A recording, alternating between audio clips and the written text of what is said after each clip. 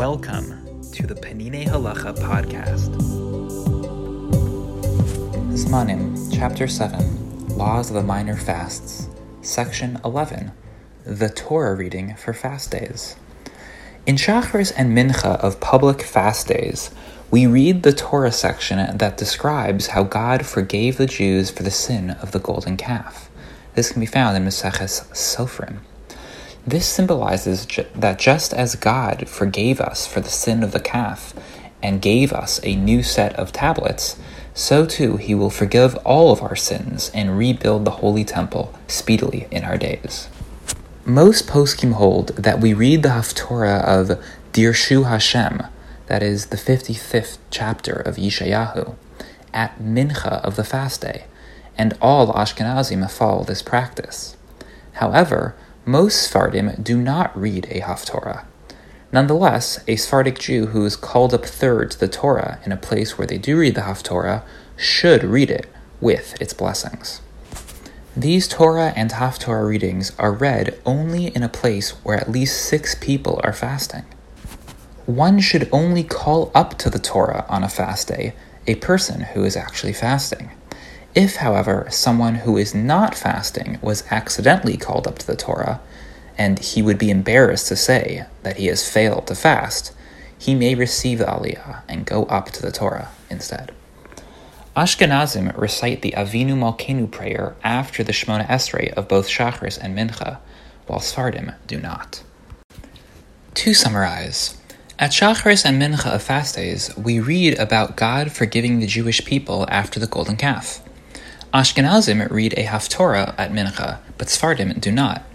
Ashkenazim recite Avinu Malkeinu, but Sfardim do not.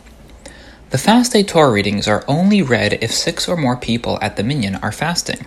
Only people who are fasting should be called up.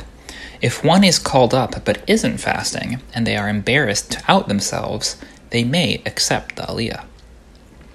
A note from me about the role of embarrassment in halacha. This section is a great example where personal embarrassment changes the halachic conclusion. The halacha was clear. A person who isn't fasting shouldn't receive a fast day aliyah. Yet, to spare them embarrassment, a person who broke their fast and is called up for an aliyah is permitted to take it. So how far does this value go? What is the mechanism by which embarrassment can override a seeming prohibition?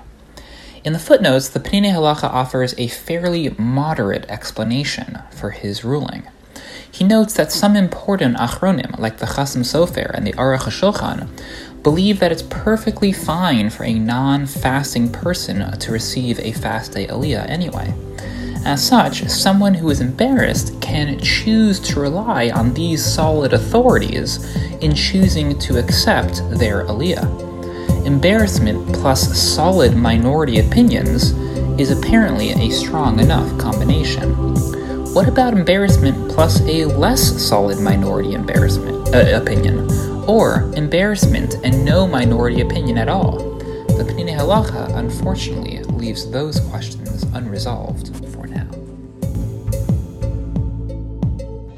The Penine Halacha podcast provides English audio of Penine Halacha, an exceptional work of halacha by Rav Eliezer Melamed Shlita. The English translation was overseen by Eli Fisher and Koren Publishers. These texts are available for free online, and beautiful printed volumes are available for purchase. The summaries and reflections are from me, Ben Greenfield, Rabbi of the Greenpoint Shul in New York City. I occasionally make subtle changes to the original translation, often for clarity, sometimes by mistake.